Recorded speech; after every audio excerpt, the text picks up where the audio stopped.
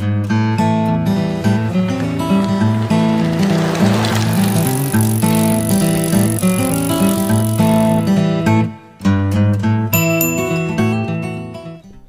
we got local APD officer Justin Barry hopped on the pedicab, man. I'm so happy to have you, man. Hey, Alex, thank you so much for having me. It's a huge honor. Like I said, just I'm here on my own personal capacity today, but it's an honor to be here, bud. No, thank you. It's an honor to have you. I think it's really good to talk to as many members of the community as possible to really get a broad understanding of what's happening locally, nationally, et cetera, all that stuff. But you were just telling me a really interesting story before we aired, so let's add to that. Yeah, that's why I was wondering, like, if you ever like roll out with some regulators by Warren G with your pedicab posse, because I totally would start my whole day off that way every day. But yeah, I mean, we're just talking about some of the community stuff that we've done, and I worked on an operation years ago to help clean up an area near 4th and Sabine where we had a bunch of drug activity or some robberies, violent crimes. I know it's an area that your community in the pedicab world cycled a lot. When I first started, we used to see that shit all the time. Yeah. Yeah, and I know the robberies were big over there, and it was a big thing. And actually, when the pedicab companies actually offered up to let us use one of their pedicabs to do a jump out, so this dope deal goes down, and we literally blankets on us, and we just bail out. And dude, they had no idea what they were just like, what? Because they literally never saw it coming, man. It was probably one of the cooler moments of my career. That was a cool moment. Dude, that's fucking hilarious. yeah. I think this one lady was like, them hoes came out the sky. Yeah. So with this whole defund stuff, man, you guys have always been good to us. You guys have always been really, really cool with us. I think that your relationship with law enforcement has to do with personal experiences. Yeah. And so I went to Louisville, Kentucky a while ago, and I did the Kentucky Derby in Louisville, and the cops were fucking assholes. They were dicks. They were telling us that we couldn't go on the sidewalk, and then the other cop said we had to be on the street, and then another cop said we're not even supposed to be here. People were trying to give us tickets for no reason. It was a mess. And so if I was a pedicabber in Louisville, Kentucky, I might have a different attitude about law enforcement versus being a pedicab driver here. So I think that the way things happen locally has to really do a lot with how you feel about policing. It's because we don't have a nationalized police force in this country. It's because we have local policing, and it's because of that local policing that you get to develop better relationships with people. You get to have more leeway, and you're not dealing with a national policy. Instead, you're dealing with a lot of influence from that grassroots or that local level. That I think that's why you see the difference. When I was in college, I'll never forget this moment. When I was in college, I got pulled over one time going home from college to home, and they said that I didn't stop long enough at the stoplight. And I was like, I took my ticket and did my defensive driving. Well, when I was in the police academy, when we're reading through all the statutes as part of what you do when you go to the police academy, it says that the definition of stopping comes to a full cessation of movement. There's not a time limit how long you have to be stopped at the stop sign. It's just you have to come to a full, complete stop, no forward momentum, right? And I remember sitting there, and I was like, you got to be kidding me! I was so angry and frustrated. I was like, that dude straight up was misled me. He lied to me. I should not have gotten that. And I remember sitting there I was legitimately angry in that moment when I realized what those definitions of some of those offenses were. But I think some of that comes to just training too. We here in Austin, for the longest time, have been very fortunate to have a lot of access to good training. Our police academy has always been one of the longest in the nation. So we've always had a pretty good thing here. So I got a couple questions though. So first thing is if you're a person and a civilian who gets stopped by a cop for something stupid like that, how do you communicate to the officer, and how do you best fight that? Yeah, I think that's the problem where we as a society fail the most. We don't teach civics anymore. There is a reason we have a judicial branch of government, and that's where you get to air your grievances out to a party that's not there. So if you're in that moment, right? So an officer pulls you over and you're unhappy, you're like, hey, I disagree with this or whatever. You can always ask for a supervisor. You can always ask for a supervisor to the scene. Say, hey, I'd like to speak to your supervisor. Anyone, you can do that. But secondly, is it's not always it's not always the best environment to have an argument or a confrontation, right? And so that's where you can always go through internal affairs if you feel like there was a wrongdoing, or you can wait and contest your ticket and go to court. Which I think is the best approach, because I've had that happen to me a few times where I'm just like, you know what? Hey, be polite and go. I mean, depending on how expensive it is, getting a lawyer sucks. You don't want to do that, but either be polite, get a lawyer, be polite, and go speak to a prosecutor about what happened Yeah. and tell them what's going on and see what the deal or the situation is.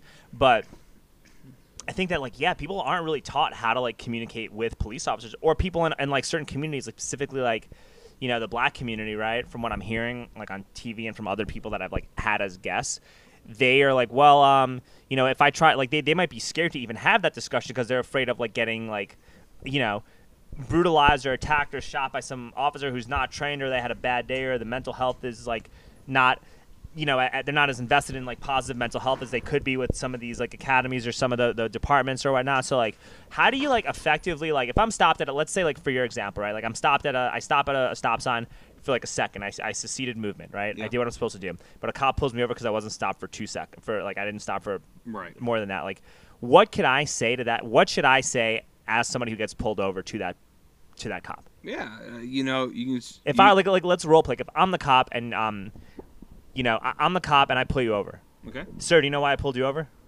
No, why'd you pull me over? You didn't come. You were supposed to stop at a stop sign for X amount of time, and you didn't stop at the stop sign for the required amount. So I'm going to rate you. What's the required amount of time? The required amount of time is 3 seconds. Yeah, my bad. 3 seconds. So now we can start getting into an argument, right? If that was the case, I would just be like, can I speak to your supervisor about that? And I was like, no offense to you, with all due respect, I think you may be mistaken on this, but I don't want to get in an argument with you, but I would like to speak to your supervisor, please. Okay, and then what would the cop have to do? Call a supervisor. They have to do it immediately, right? Yeah. Okay. As long as it's seen safe, right? So as long as it's seen safe, like if I'm like thrailing my arms about and I'm making movements in my car, like I'm digging underneath my seat, like, oh yeah, you start yelling, they're going to wait a second to make sure it's safe for them to call their supervisors. But if you just stay calm like you and I are doing now, say, I'd just like to speak to your supervisor, they're going to call their supervisor immediately. Okay. Well, that's good to know. Yeah. And I think a lot of people don't understand that. Yeah. So if you feel like you're being pulled over for something that you didn't do, Mm-hmm. can I please speak to a supervisor? Yeah, I want to speak to your supervisor, please. Okay. And you might have to wait because they might be busy on another call or something else, but they'll come to the scene out there. I think generally speaking, if you're like polite and you're like, hey, thanks for doing what you're doing and keeping us safe, but I would like to speak to your supervisor about this. I think there might be a misunderstanding. Like I think usually it works out, but I don't know. Maybe some people who like don't look like me might feel differently. So I think like there's got to be a way to communicate that to other people aside from myself, right? And I think that's where we as a society, have been trying to answer is how do we have this conversation, right? How do we have this conversation of improving police and race relations? How do we deal with the past of policing? And how do we go forward into the modern days and into the future with policing? And I think it's got to be a two-way street. It's got to be a two-way conversation. There's a part on us as civilians in the community that we have to conduct ourselves in a certain way, just as the same way as we need our police officers to conduct themselves in a certain way. But if all we're doing is saying the police have to do this, but I can do whatever I want to do, it doesn't make for a balance. You don't get that harmony in a civilized society. So I think it's a two-way street as we make these improvements going forward. I agree. I think that's important. I think that the more policing is in control of local municipalities, the easier it is to make reforms to these departments. I think a lot of it really starts with the intake. Who are we hiring to? That's the beauty with having a local police department rather than a nationalized police force is you get to have some say and impact of who are we recruiting and who are we hiring, right? And then the next stage is the training. So you can make all these changes you want, but if we start making sure that we are put ourselves in a position where we have the ability to attract, hire, and recruit the best officers. Like when I was hired on 14 years ago, I was one of about, I think it was like 2,000 applicants trying to get 100 spots. Today, we can't even fill a lot of our classes.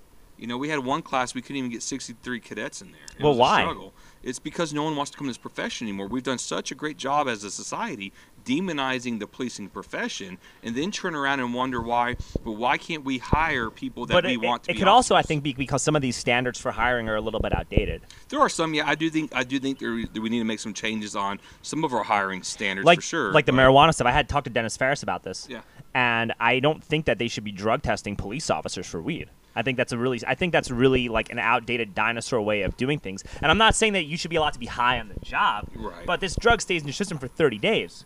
I don't know enough about how long marijuana stays in your system. I don't, just being honest with you. But I do think we have to have some internal standards for sure. I mean, just to make sure people aren't high on the job or any residual stuff. But also, if you start drug testing for marijuana, like, and you want to put a substance into your body, you're probably more likely to drink alcohol or put some pills or take some prescription meds or do God knows what if you have some mental health issues. And They screen for all of that. Yeah, so. but that doesn't stay in your system as long.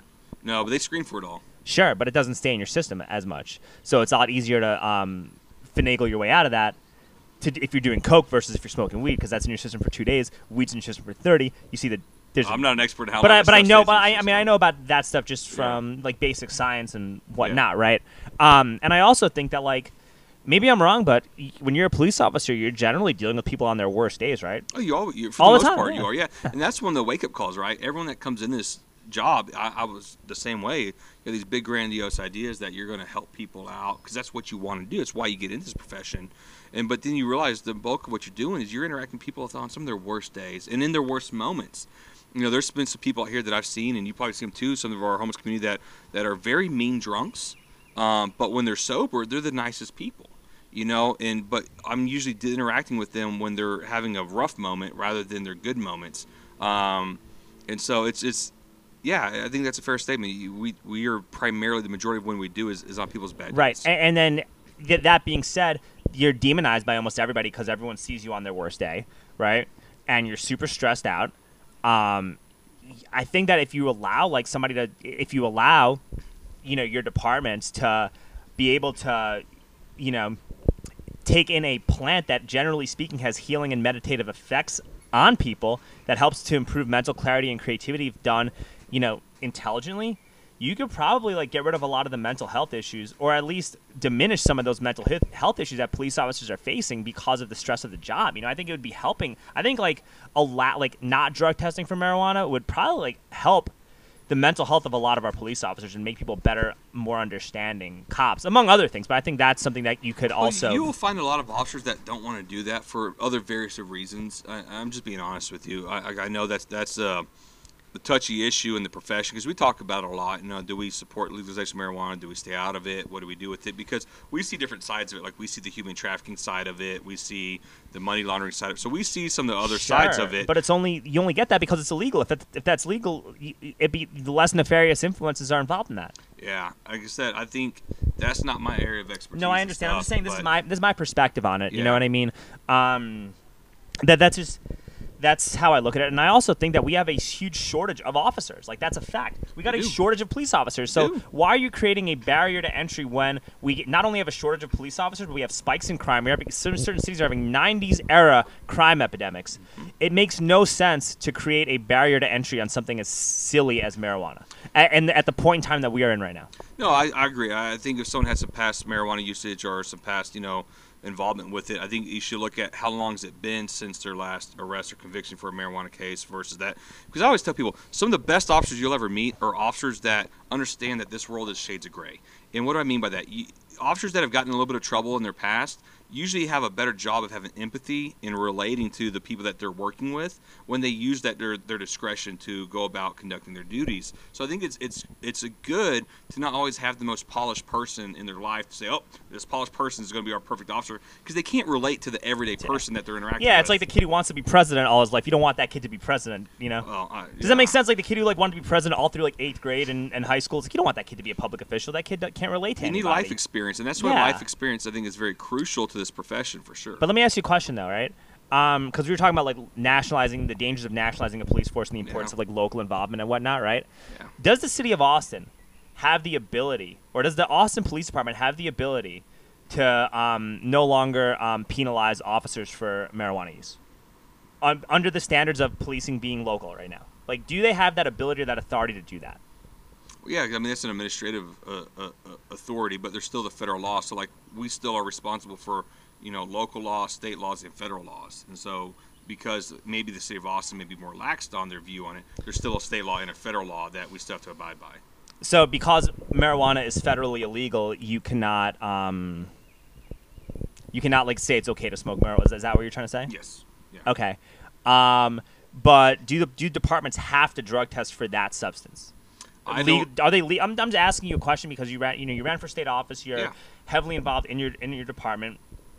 I think that you know, with this whole policing stuff, you need to have like really common sense, comprehensive reforms that strengthen departments and restore community trust in these departments, and also make cops more empathetic to people in the community, so people feel protected by law enforcement. Because if you don't, you're going to create a nationalized police force, which nobody wants. Yeah. Well, and we definitely don't want a national police force. I know I don't want to work for one.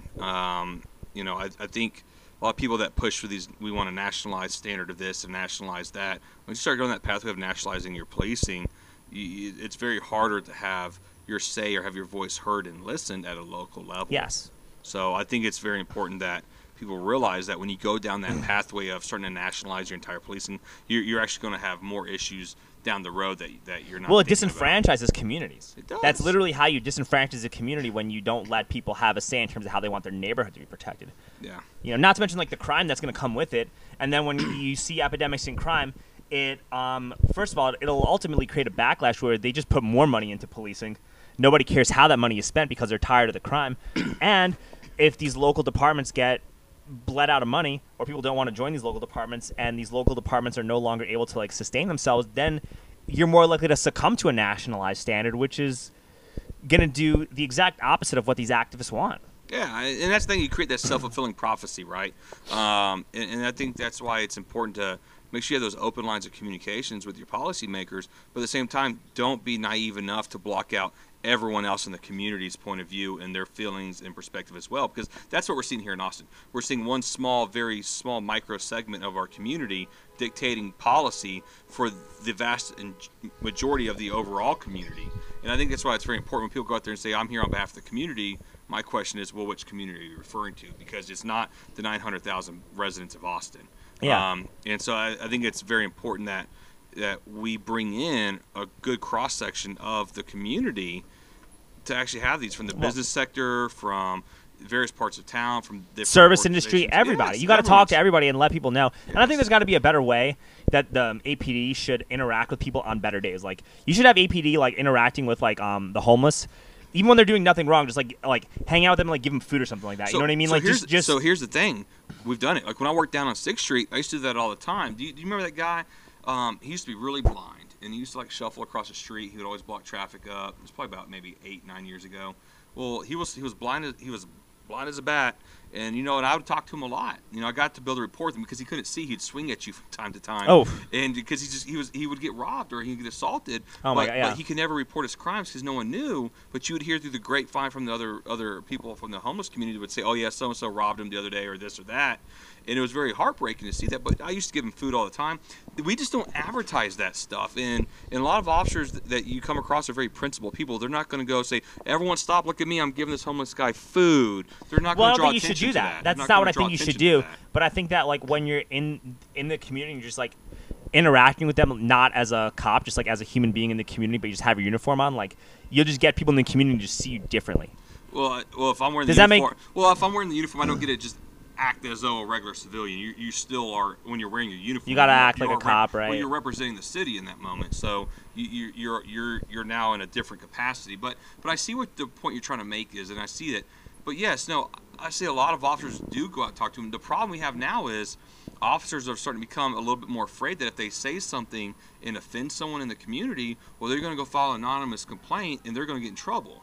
So it's almost kind of hard for it's like an a officer self-fulfilling to prophecy, right? have an honest conversation to like humanize themselves, because if they misstep or they misspeak, now they're worried about getting disciplined because of they brought discredit upon the department, or they were rude, or some type of complaint because someone didn't like their opinion or what they had to say. Okay, and I get that. I totally understand that. You know, one of the things I think that could be done maybe is like you find like prominent like black-owned businesses in Austin and just have like cops visit those spots and just tip super well, right? And you do that like consistently, and all of a sudden they know who you are, and then like when these discussions come out, now you got the business community in these like black neighborhoods that are like gonna kind of have your back, or be able to cooperatively work with other members of the community to find like better, more comprehensive, more actionable ways to like positively reform the department versus like what the DSA or the Chaz Moores or the Chris Harrises want to do. Do you know what I mean? No, I do, and I think a lot of officers we do that. It's just, again, like I said, we don't publicize it, so you don't ever hear about those things. And I'll tell you this, talking with a lot of our officers, they don't want to be having to do things just because of a person's race. I don't want to have to go visit a business just because of their race. Yeah, I don't want to do that. because most officers, they just want to come here, do their job, and keep the overall community safe, regardless of their race, their gender, their creed, their sexuality. They don't want to get in all the social justice check boxes. They just want to come here and just do their job and keep their community safe. And so I think a lot of times as us putting that barrier on them, we're actually asking our officers to act upon someone's race, which is the last thing they want to do. And I'm glad that that's brought to light. Yeah, they don't want to do it. That's why I there's such a big backlash with this critical race theory that's being pushed now at the department. Well, the problem with this critical race theory is, A, it's who's teaching it. Yeah. And B, it's who is in charge of our administration, and C, everything that happened with COVID and the threat of China, and other countries implementing these COVID lockdown rules. I've been seeing videos of like people getting their asses kicked by cops in other countries, even in like blue cities, for like not wearing masks, not social distancing, doing all this type of stuff. And the reason that didn't really happen so much in America is because we have a constitution and we have freedoms and we have free speech and we have these unalienable rights that don't happen in other countries. And seeing what happened in COVID really made me appreciate living in America a lot more than I ever have in the past. And I think that like you have a political climate where a lot of people are being told to like kind of hate America, and then you have like our president. Sorry if I'm ranting. They didn't even tweet about D-Day. Right? Like, that's bad. Kamala Harris is talking about, hey, enjoy the long weekend on Memorial Day. Right? Yeah. When that holiday was basically founded upon by freed slaves to help preserve the Union during the Civil War anyway. Yeah. Right? So, like, when you have that going on, you know what I mean? And you have, like, this level of, like, activism being taught in the schools, and you can't really exercise dissenting thought is what it seems like when it comes to education and whatnot, right? Like, you teach this critical race theory stuff, like, it's not going to do anything to address racism. All it's going to do is convince people to hate America. Well, my biggest issue with the critical race theory stuff is that by design it creates division. By design it promotes racism in the name of equity. By design it brings about inequality, and those are the issues that I have problems with. Is, I go out here and I say I'm for making sure people are treated equally and fairly. That doesn't mean you're going to get an equal outcome in life. It doesn't mean, but it means I'm going to have enough tolerance in my life to show you the respect you as a human being are deserved. But what decisions you make in your life will dictate the outcomes that come later on. I can't control everything. I grew up very poor growing up. I remember I got in a big fight with my mom when I was a little kid because I wanted those pumps. You remember those little pump shoes that had the little basketball? Yeah, the Reeboks. Yeah, I wanted the pumps, and so my mom, we went to Payless. Payless doesn't sell pumps. I threw the biggest fit. I was such a little brat, And my mom was a single mom, and she didn't have much money, and we got in a big fight. And I remember like later that evening, my mom was crying. I went into the room and she was crying, and I realized I was like kind of a jerk about it. But that's the perspective and lens that I come from, and so I've made it a point to work very hard, to have a strong work ethic, and to I grew up like, if you need money, go get a job. You need more money, get a second job or work overtime. I worked 3 jobs at one point while in college just to make ends meet. And I think people don't. We need to get back to promoting work ethic and promoting, sacrifice. Maybe I don't go to the bar tonight because I got to pick up an extra shift. No, that's true, and I understand that. But we also got to do a better job of communicating financial opportunities and abilities to generate passive income so that you see the fruits of your labor. Because if you're working 3 jobs and you don't have shit, and you've been doing that for years and years, you're not going to want to do that anymore. So you have to also communicate opportunities. You have to communicate financial literacy. You have to start teaching people about Bitcoin and blockchain. Cities have to start using that. Yeah, you have to start teaching that so people can actually see benefit to what they're doing. Because if you don't, then that's how you create a communist revolution, and nobody fucking wants that either. That's why I talk a lot with this comes from my experience. I talk a lot about recidivism reduction, and because I think that's the pathway forward to working on a lot of these police reform issues, is how do we prevent that next interaction with law enforcement? They made a mistake, they got picked up, maybe they got sent to prison. How do we stop it the next time, right? Well, talking to a lot of these drug dealers over the years when I used to do the undercover work downtown, I quickly realized they're not bad people. They are not bad people. a lot of them were making bad decisions or bad choices by where they came from in their life, because that may be all they've known. Or they may have gotten harder sentences compared to somebody else because of where they lived in the neighborhood they were in and who the judge was and all that shit. Like, all that stuff could have also happened too, man. It's like, possible, yeah. But when you talk to them and you ask them, and I would always tell them, like, I don't judge you. Yeah. They look at me like, what? I don't judge you. I go, let me tell you why. I go, how many times have you been to prison? Like 2 or 3 times. All right. How many kids do you have? 1 to 3. All right. I was like, so I get it. You're working 3 jobs at McDonald's isn't going to pay the bills. I get this because, as I told you before, I've worked 3 jobs before. I know how hard that is. Yeah. And so one thing I tell them, though, but they're very smart. Like, they understand supply and demand. They're very street savvy. They've got a lot of the raw talent needed to be good salespeople or whatever. And I tell them, nothing prohibits you. Like, you may not be able to go work for Michael Dell after this at a Fortune 500 company because of your felony conviction, but nothing says you can't learn about entrepreneurship and be your own boss because you have the raw talent. Not always encourage them. Check out books when you go to prison. Check this out. Because I told them, I know you're going to come back out here to the street again. Like, it's the reality of things.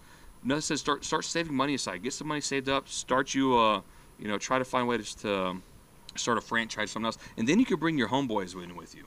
And then you could start teaching them stuff. Because some of these people out there that I've met are very nice people. They were just doing very bad. They were doing things that are not socially acceptable. And I think that's the pathway forward, is through recidivism reduction. How do we set people up for success post-incarceration? Well, you also have to make it easier for people to start small businesses, too. Yes. And I think that what happened with COVID is it was literally a war on small businesses. A lot of small businesses, 40% black-owned businesses were done within 2 months of COVID, right? But BLM wasn't marching about that, right? But what I'm saying, though, is that, like, if you have to make it easier to create small businesses, you have to lower you have to lower these corporate taxes. You have to lower the taxes for people starting companies. You gotta create different minimum wage requirements depending on the size of the business. You have to do all that stuff, and it's not fair, and it may not be fully equitable. But the more businesses that you create, the more opportunities you create for people, the easier it is for somebody who may have had like some felonies or some problems to find something that they're good at. Yes. Which. And one thing when I've talked to people before, as I go talk about these recidivism reduction efforts, is you'll find some companies that have hired some of the formerly incarcerated people or ex-felons. They said they're some of the most loyal employees they have because they realize what's at stake, that there's not a lot of those opportunities out there, and they have a great workforce. I used to be a personal trainer in New York City when I first got out of college. And like half people that I worked with were ex-cons. Yeah. And a whole bunch of these ex-cons were murdering it. Like they were doing like 30, 40 sessions a week, making like 6 figures. Like they were killing it. They have a work ethic because they understand what it's like to be poor and what it's like to finally have earned something through the sacrifice, through hard work. It's just they've been able to redirect their energy, focus, and time on a different product. Yeah, you also got to like teach financial literacy in black neighborhoods too. I think because if you look at for everybody, I mean that's for everybody. No, needs to learn but I look at some of these Federal Reserve numbers, and there's like 50% less stock market participation overall compared to black and white Americans. I think a lot of people don't understand it. I so don't that's know what so I'm much saying that's is that racial. I think that's more socioeconomic. Right, but but because of redlining and all this shit, like you have more black people that live in certain areas because of stuff that happened that we had nothing to do with, but it still happened. So let's fix it and create a better meritocracy system. And I think that if you start teaching financial investing in communities that have a little bit less access to that type of knowledge, you could bridge a lot of these gaps and a lot of these riots, a lot of the civil unrest, a lot of the stuff that's happening, which could cause disastrous effects down the road, could get mitigated before they mushroom. That's what I'm. That's what. But a lot of it is you got to free up their income, right? I mean, if you're working, starting, wage job, you're not going to have enough spare cash on hand to invest at a level that will actually give you the return needed. Maybe. But what I think you can do, though. What I think you can do is, how do we find a way to not tax people as highly so they have more liquid cash on hand? Sure. And I think that's where we really look, is how do we free up cash people so they can make those choices and decisions? Because as it stands right now, the cost of living here in Austin is so high that where's your free money going? Okay. Anytime you get free money, the government's coming in and it's like, oh, more money. Justin, I understand all that. And I also know Biden's trying to hire 87 IRS agents and all this shit, which is... Yeah, but anyway, that's not where we're going with that. But what I'm saying, though, is that, like, okay, I get where you're coming from, and that makes sense. But when their kids might be in a different situation, right? Like, if your 17-year-old son has a part-time job at, like, Foot Locker, McDonald's, or whatever store they're making, right, or at a coffee shop or doing whatever it is they're doing, I mean, listen, yeah, you have to contribute and help the family a little bit, but a child is going to have a lot more disposable income than an adult. Even if you're living in the same house and the adult is struggling, you could tell the child to invest whatever they have into certain stocks, into cryptocurrency, into whatever it is they're investing in. Yep. You teach the child about that. All of a sudden, now the child has a little nest egg. 10 years from now, you slowly start to bridge these gaps.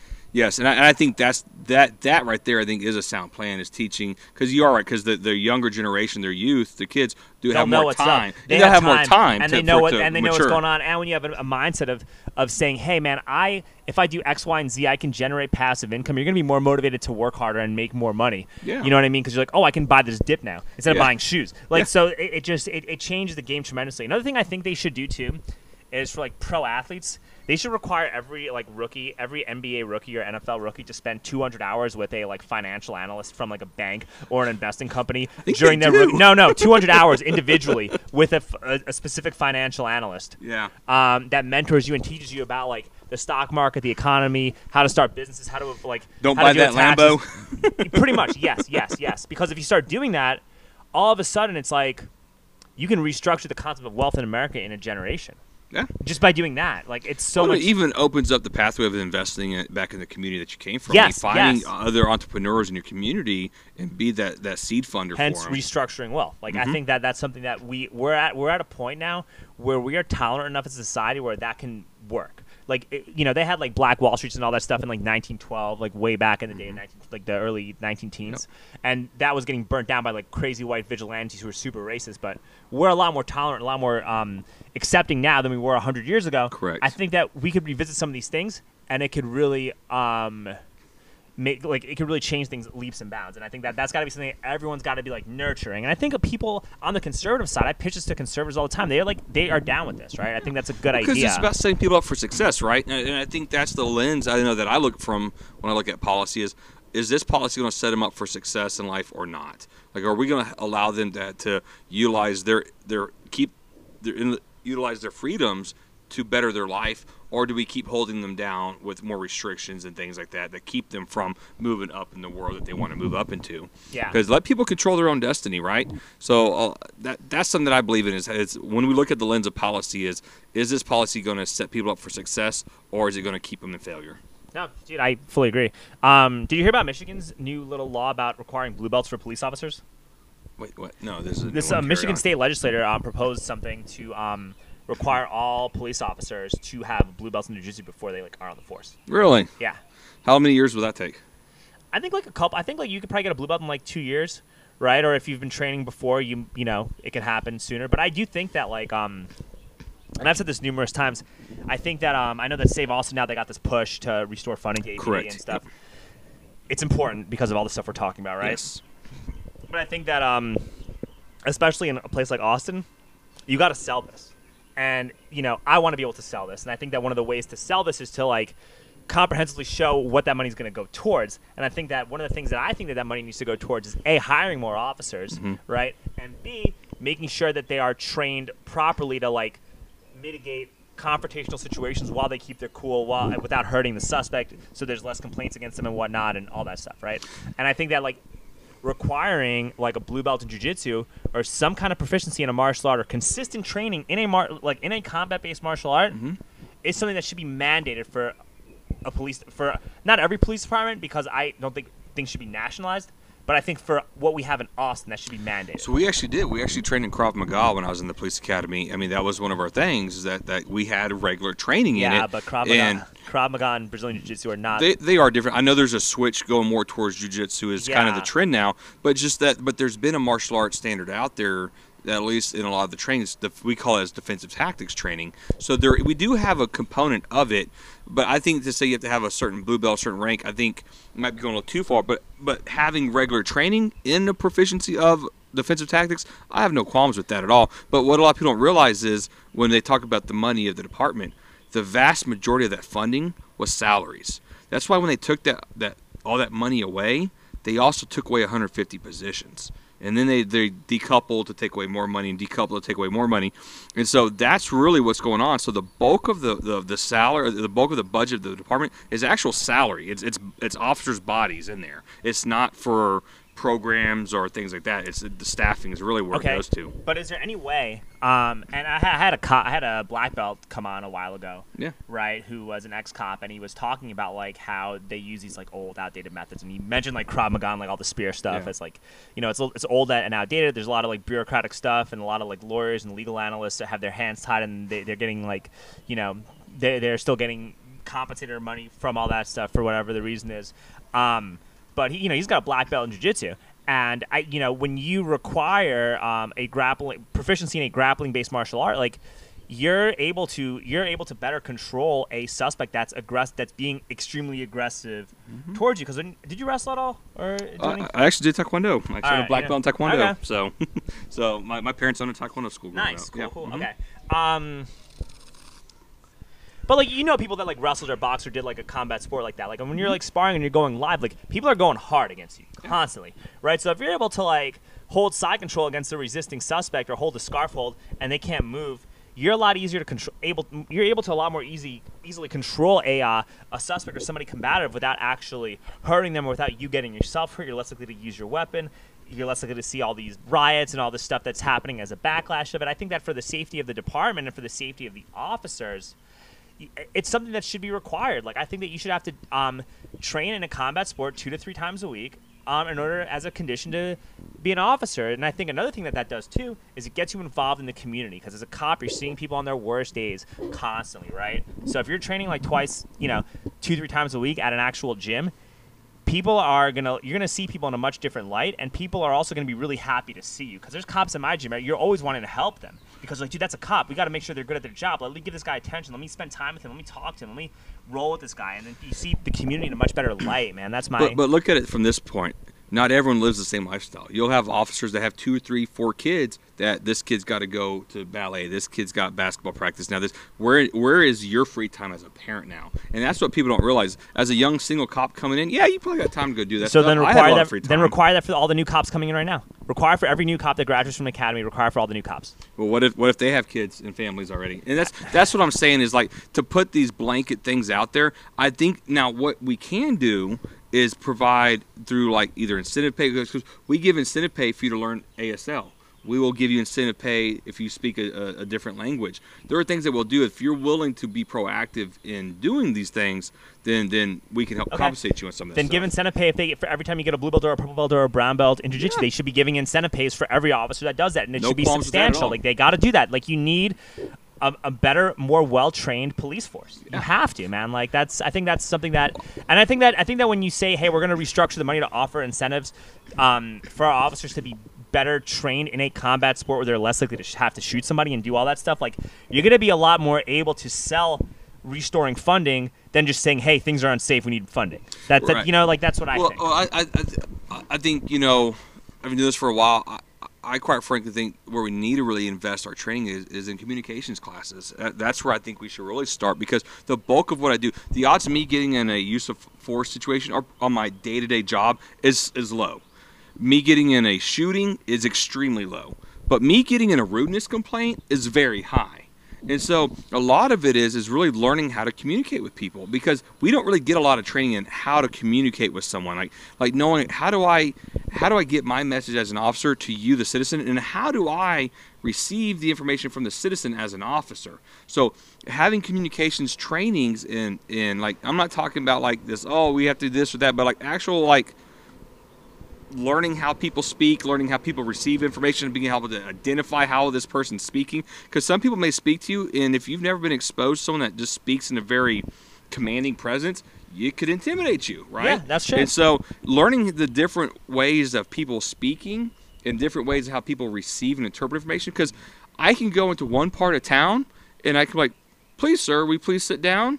And they're going to look at me and laugh at me and walk off. If I tell them to sit the hell down and knock it off, they're going to sit the hell down and knock it off. But I have had effective communication. I do that same style in another part of town. Man, I'm all over the rudeness complaint spectrum, And so it's just learning the effective ways of speaking, and just by treat everyone with respect, go forward and be kind to everyone, but also being able to recognize, like, okay, this speaking style isn't the right way to gain the de-escalation we need, because de-escalation is a two-way street. Yeah. I have to earn it from the other party. True.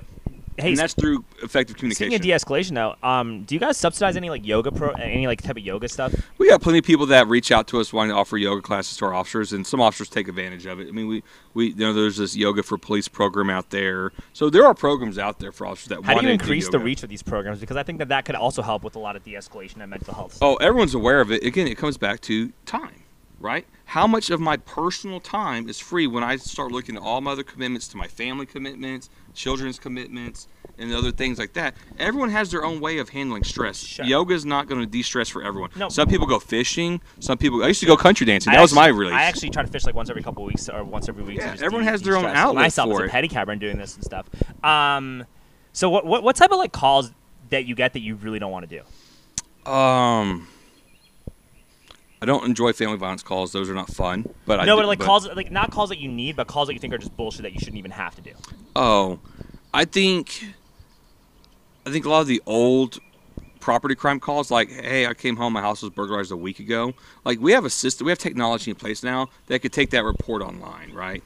So if we have like an old call that's there's no active threat in progress, we should be able to file that. You should be able to make that report online instead of waiting 3, 4, 5, 6 hours for an officer to show up. I think it's we just don't have the staffing levels to really be as responsive. And then when you get there 6 hours later, the person is rightfully and justifiably very upset that it's taken all day long for you to get there to take their report. So it's those kinds of things. I think, you know, the being realistic with this, the resources we have, we really do have to kind of look at what is our prioritization stuff. So do you think it's like at all possible to like deprioritize or stop responding to like stupid bullshit crimes that people don't really care about so much, and use that time instead to like train jiu-jitsu or train while you're getting paid on the force?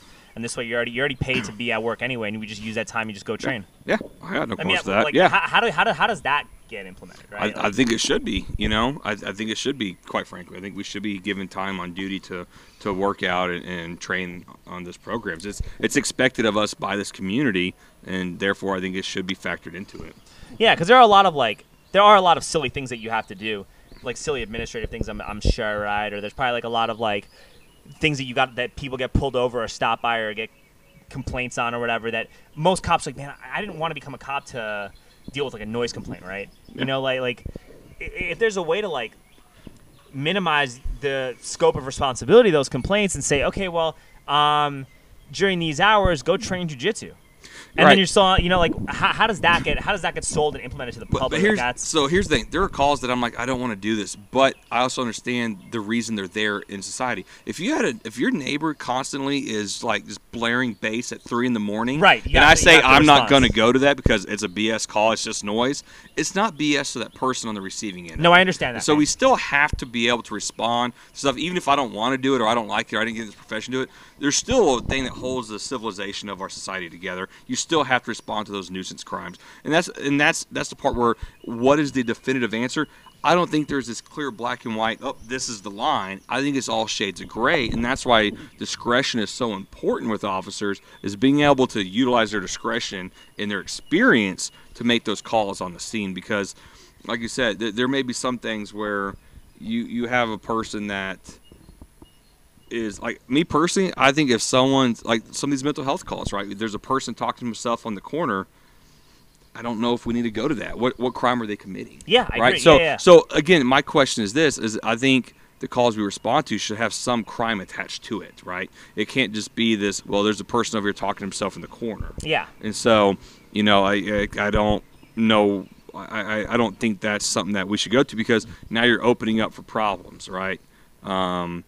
So I think things like that, like if they're not doing anything wrong, we shouldn't have to like go and respond to I also think that like if you're going to hire more officers, right, which you should, they should be doing like shift-based systems where if you have enough officers on the force, you could ideally maybe say, okay, well, this one group of officers from like 12 o'clock to 2 o'clock, you're going to go to 10th Planet and you're going to go do some jiu-jitsu or you're going to do some MMA stuff. And then this other group is going to respond to calls. And then, you know, from 2 o'clock onward, you're going to respond to calls. And then these guys can go and train from this period of time. Like, I think they got to figure out something to do. We used to do that when we had the staffing. We used to do that. We used to do shift training at times when if we had enough coverage on our overlap days. We used to say, hey, you know what, this shift wants to go train, or this shift wants to go practice this or that. And if their staffing was available and the coverage was there, they were allowed to do it. But we don't have the staffing to do that anymore. But I think that we need the money for the staffing. And I think once that staffing's in place, you just say, hey, now we're going to mandate that they do this during their time, and this is what's happening because we got to make our cops better, and this is how we sell it to the community. So there was a time, and I don't know how long you've been. You're from Austin, no, right? No, I'm from New York. I've been here for like 8 years, though. 8 years. So I'm just spitballing here. It may have. So we had a time when I came here, when I first got hired on. We used to have. So we have like all these various sectors around town, right? Yeah. And in the sectors we had like these districts. We used to have like 12 districts per sector. So like for me, I had a tiny little sliver. I had like Elmont, Town Lake Circle, Tennant Ford, Riverside, Pleasant Valley. That was my little area that was my priority. Yeah. So I knew I knew who my citizens were. I knew who some of my repeat criminals were. Like I knew the area intimately well. I would eat in the area. You know it. That was real community policing. But because staffing got so bad, we went to this quadrant system to say, oh, well, we meet the staffing needs because now we have the quadrants filled. So instead of trying to fill 12 spots, we're only filling 4 spots. And in doing that, you no longer have that dedicated time that where you're in between calls, you're just driving around getting to know the community. We need to go back to that staffing model where you have smaller little districts within that sector, and that's your area. And there was a time where it was expected you took your calls there. If someone had to come and take a call in your district, it looked very poorly upon you, because you're supposed to have district ownership and you're supposed to know who your community members are. It's expected you knew your business community, you knew the people there, but we've gotten so far away from that, and now we're just so responsive to taking calls all day long. We've gotten away from that part of it. I really want to see us go back to that staffing model where you were assigned a tiny little area of town, and it was your responsibility. You and every other shift, you all worked that. So the 6 of us that were all there from day shift to the evening shift to the night shift, we all communicated with each other what was going on in our tiny little bubble, and you really developed a better rapport in that community because that community knew you and you knew them. I thoroughly agree with that. I think that's a great idea. So what's the money? I know that there's the Save Austin Now thing, right? Yes. To restore the funding. What's that money going towards? Yeah. So it's basically trying to, first and foremost, is to increase the staffing to a minimum of the FBI standard, which was 2 officers per 1,000 people. Okay. It's not saying like that is the limit, but like that's the low bar. That's not the high bar. Like that's the entry level minimum, and from there try to grow it to what our overall needs are for what we want to do. The other part is looking at some of the stipend pay. Some of it is looking at retention pay for officers. So basically, what we're wanting to do is if we want to promote the behavior of the officers we're expecting. So if you're eligible to receive a good conduct citation, meaning that you meet these elements and hey, you meet the department's high standard to receive a good conduct citation, we want to make sure you get incentive pay for that. Because we want to reward the behavior we want to see from our officers. We want to highlight that and incentivize that.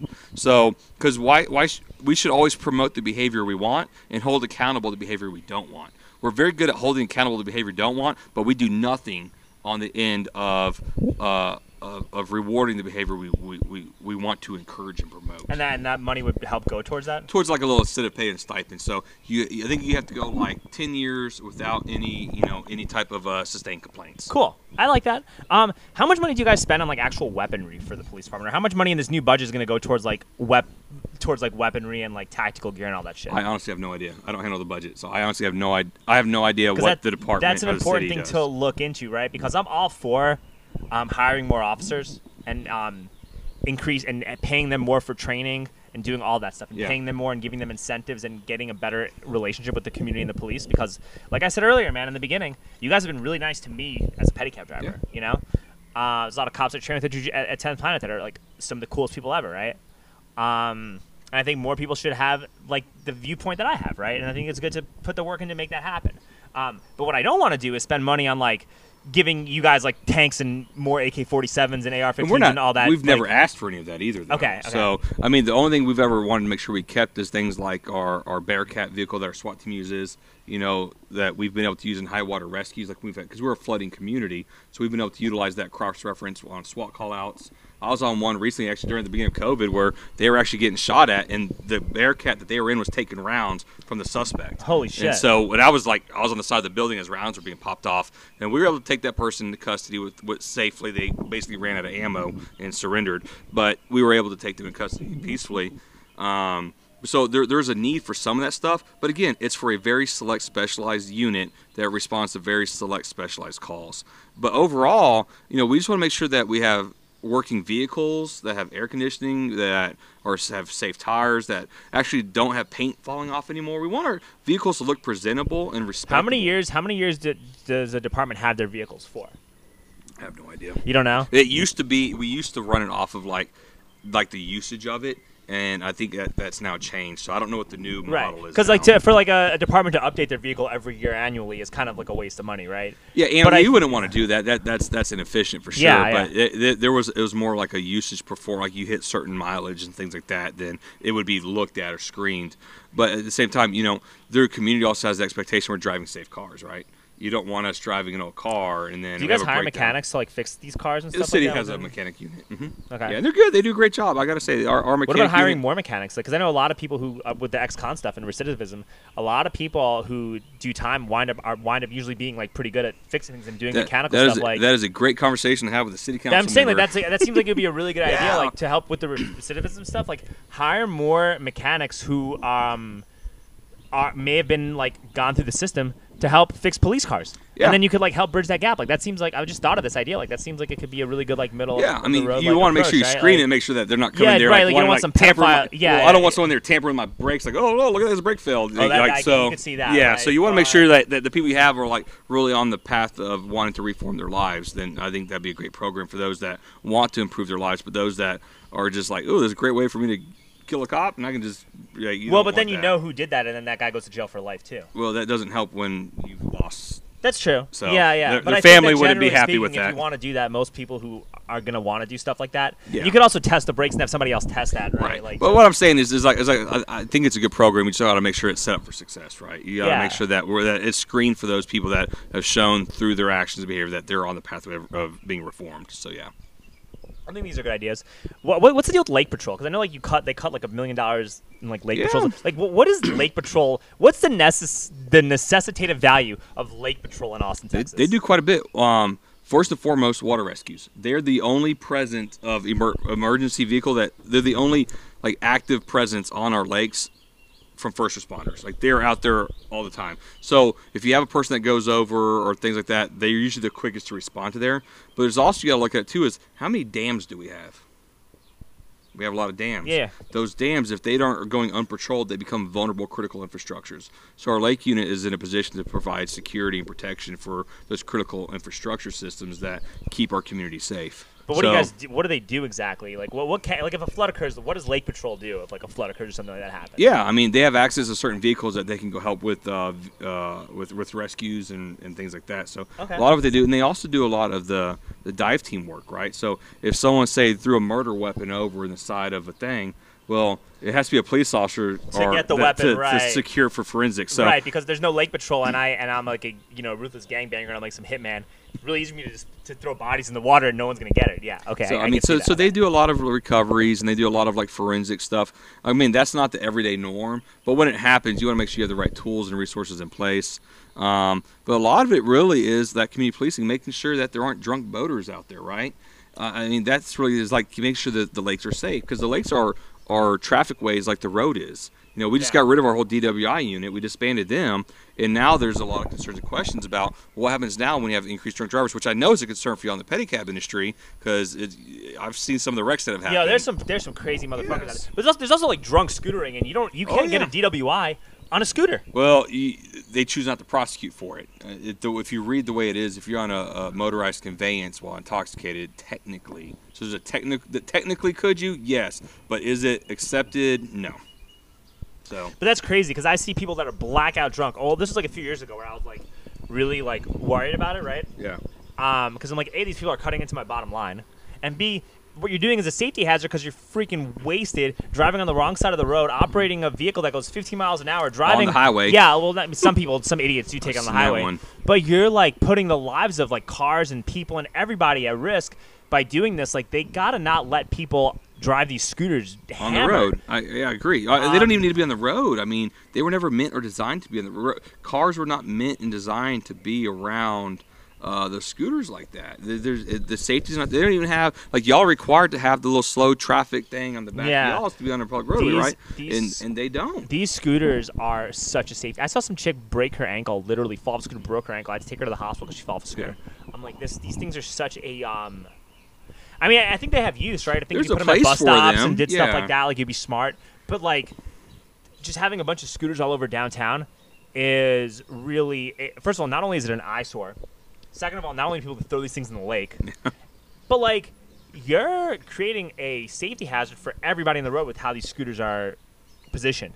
And then with the Ubers, like you're letting Uber drivers drive all up and down Rainy Street and stuff like that. Like that, dude. Well, I hear complaints from our disabled community a lot over it because, you know, those people that are wheelchair bound, it does create a traversing problem for them. They can't just get out of their wheelchair and go move the scooter out of their way, right? And so, luckily, I think we have good people in this community that help them out. Yeah. But, you know, a lot of people want to have independence on themselves. They don't want to have to ask someone or rely on someone for that. They want to be able to just freely travel about their day without having to worry about it. And even with the Ubers, like you should not be allowing Ubers to drive down Rainy Street Thursday through Saturday, like late at night, because you're clogging up the roads, and because there's no regulation for who becomes an Uber driver. Like that's like the easiest way to get sex trafficked, because you could just see some drunk chick who doesn't know where the hell she is, just going to some random vehicle. Like the way they situate the Uber and Lyft stuff in Austin, or just in general in Texas, by like not having any rules for these people.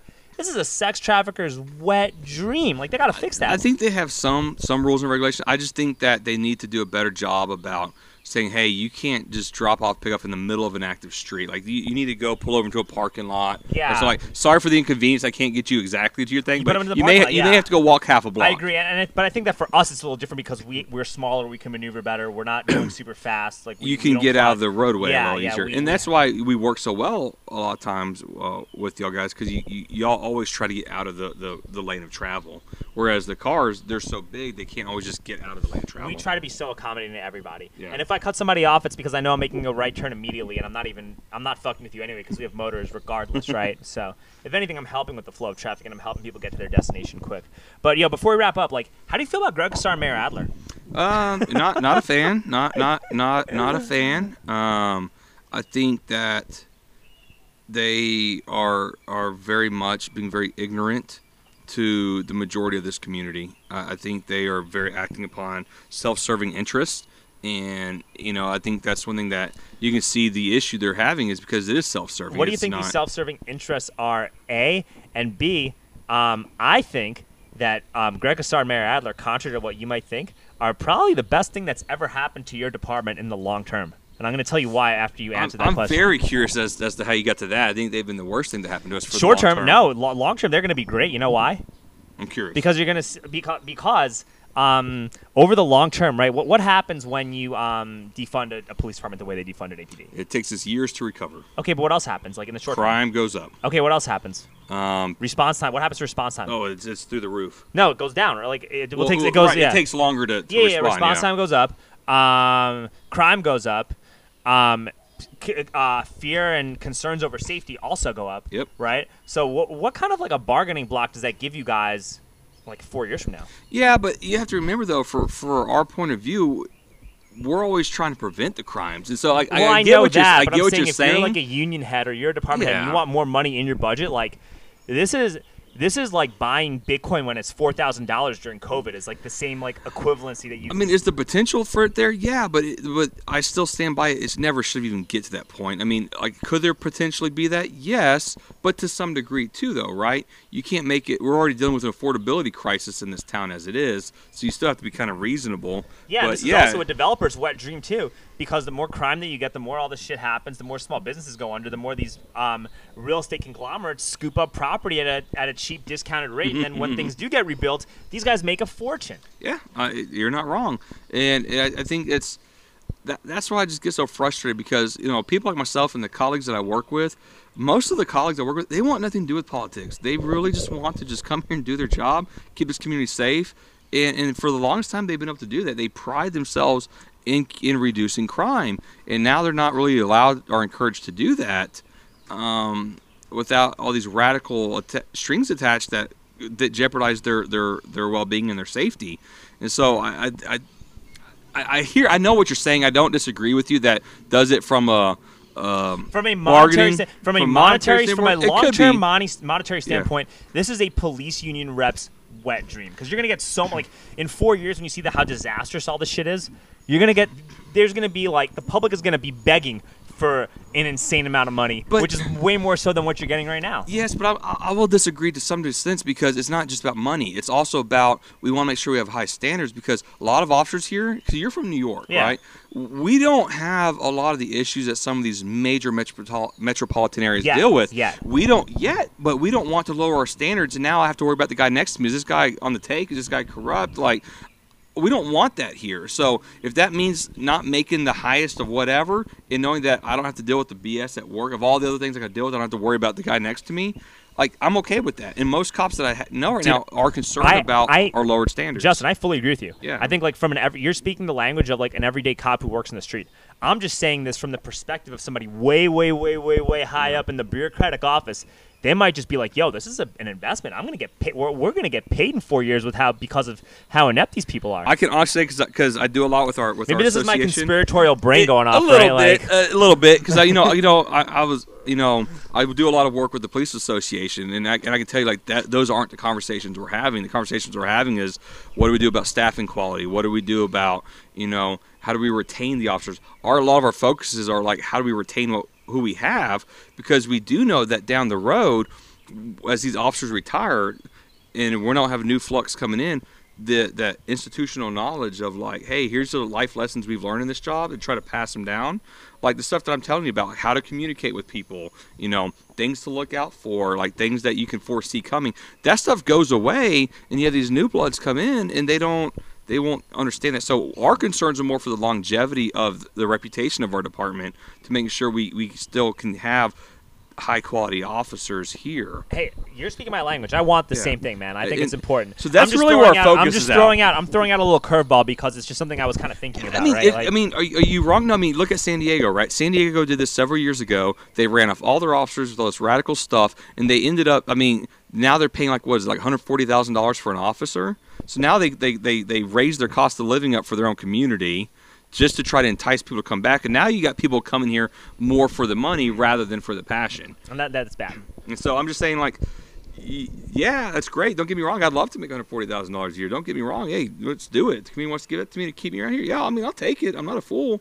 But at the same time, though, there are other things that we worry about besides just the monetary side of it. You and I are both saying that could happen. That's a concern that we should be thinking about, and that's kind of why I brought that up. What do you think about this new chief? He's not a new chief. He's been here for a while. Well, he's new in terms of his role. As an interim, but he's been here for a while. I have a lot of respect for Chief Chacon. I've gotten to know him throughout my years here. I've got a lot of respect for him. Well, you also got to say that too, because I don't have to say that. Oh, you don't? All right. I don't. No, like I said, that I've had some issues with some of our chiefs in the past, but Chief Chacon, I think he truly has a good heart. I think he truly wants some of the best interests here. I think it's like everything. It's like even our own city manager. Like, I like Spencer Kronk. I think he's in a tough spot, because you got to look at who his bosses are. It's council. Same thing with the chief. Anyone that sits in that role as the chief, their very hands are tied by the people that sit on the dais.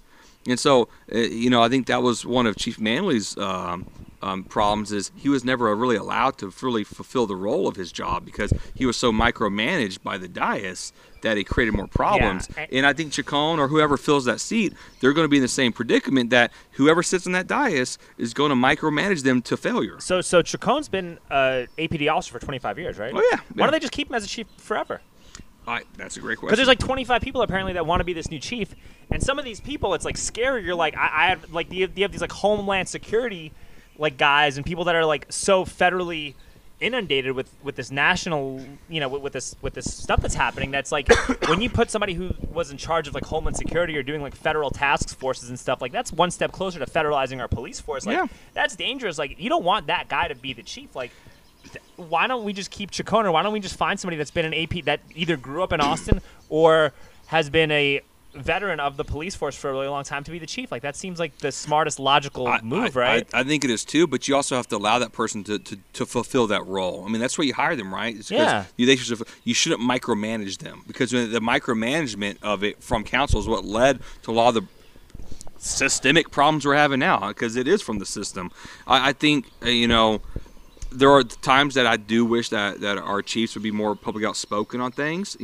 Chief Chacon's, at times I wish he would be more outspoken with some stuff, but at the same time I also get where he's coming from. That's why I've never been so overtly critical of our executives that sit in that role. It's not because I'm afraid of them. It's because, like, I get it. I get what they're constrained because of the micromanagement taking place from the dais. And that's why I don't ever beat them up, because I'm not I understand it. I get it. I get it. I totally understand. Yeah. So before we wrap up, how do people get involved in terms, like, how can the community get involved in terms of who the chief is? Because that's a big deal, man. Yeah. So there's an open process. Well, they say it's an open process. Okay. They haven't really shown to really be fully on board with open processes, but you can technically, I think the City of Austin's got some program where you can log in and voice your opinion on the police chief process through them, but that's not transparent, because that could just easily, they could only see what they want to see with the digital stuff, or right? only allow in who they want to allow in. Yeah, That's what I'm saying. Like, the city doesn't have the best track record of truly being open, honest, and transparent. So we're seeing that with the Reimagining Task Force, right? So what's up with that? Yeah, tell me about the Reimagining Task Force. Yeah, it's a group of anti-police activists. I think they even had a crime commissioner on there at one point, and they voted them out because, like, we can't have that view in here. So I think it's one of those things that it's made up of very like-minded echo chambers, and it doesn't bring a cross-section of the community there. It's only anti-police activists that are in there, and they're pushing some radical stuff that, quite frankly, it's Looney Tunes, man. Like what? A couple of these radical ideas. Like, one, they want to completely disarm every officer, which I think is like, you can't go out here with a gun. I'm sorry, that's not going to happen. That is that's kind of crazy. Horrible idea. I do think, though, that maybe, like, the taxpayers shouldn't subsidize certain weapons, but you should also be able to bring whatever weapon you got from home. Like, I thought about that, right? Well, like, we used to, right? I mean, when I started here, you had to provide your own firearm, and I was under Chief Acevedo that we then switched over to the firearm. I think you providing your own firearm is actually a good thing too, because when it's your stuff, you're less likely you're more conscious about utilizing your ammo too. Well, I don't know about utilizing, but we do try to take care and maintain our equipment. Yeah. So there's pros and cons to it. I'll be honest, there's pros and cons. I mean, like, if I end up having a defective item, I don't have to go out and spend my own money or something. Like, I can, like, okay, I can, like, trade it in and get a replacement one. Of course. So there's pros and cons to it. I just really hope that our community, if they want to get involved, like we have a thing come up here on June 15th where you can meet the new cadets. I encourage you to go to that. You know, it's one of these things, like, let our cadets, let our future police officers hear from people that aren't these radical activists that want to reimagine them to their death.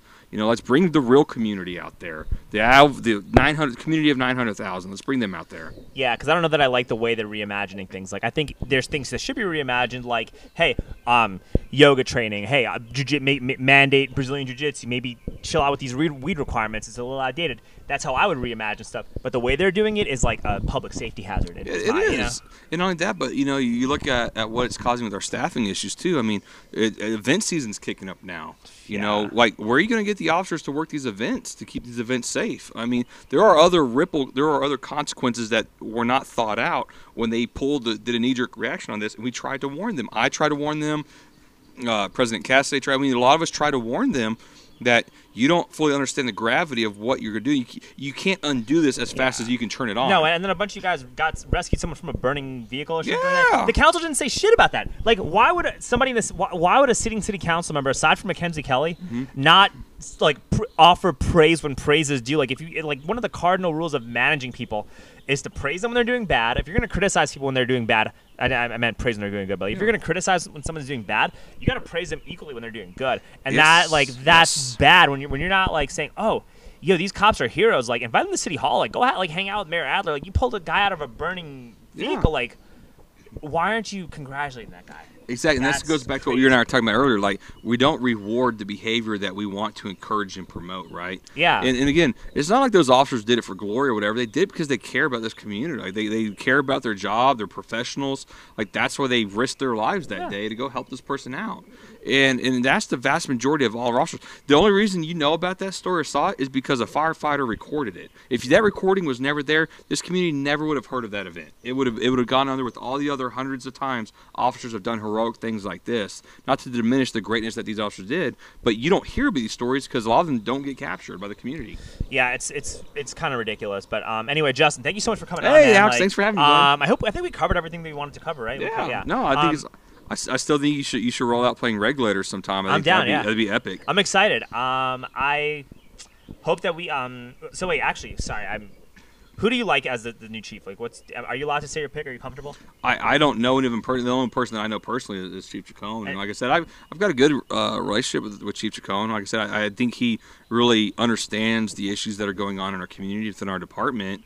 I mean, you're going to say, like, is a new chief going to understand all that? Probably not, but Chacon does because he's been here for a while. It's like having a city manager that was in Minnesota all the time, and now he's trying to manage Austin. Like it's you see what's happening, so you got to keep it local. Well, again, it goes back to, like, I think Kronk's doing the best he's allowed to do, right? Because it goes back to who's sitting on that dais. They're choosing to micromanage rather than entrust the people they've employed, and that's where you really see the problems. It's not so much the city manager or the chief that's the problem. It's those that are sitting on the dais that are choosing to micromanage through the city manager and through the chief. That's where you're seeing the systemic failure coming from. Yeah, no, I agree with you. Yeah. Anyway, Justin, how do we get a hold of you? Hey, you can reach out to me. I'm all over Twitter at RealJustinBerry. You can go to my campaign website. It's berryfortexas.com. Like I said, feel free to reach out. All right, cool. Sounds good. You got Instagram? I do have Instagram. Sitting at RealJustinBerry. Right. It's pretty easy to find. Excellent. Well, Justin, thank you so much for coming on. Justin Berry, ladies and gentlemen, thank you. Thank you, Alex. Appreciate it.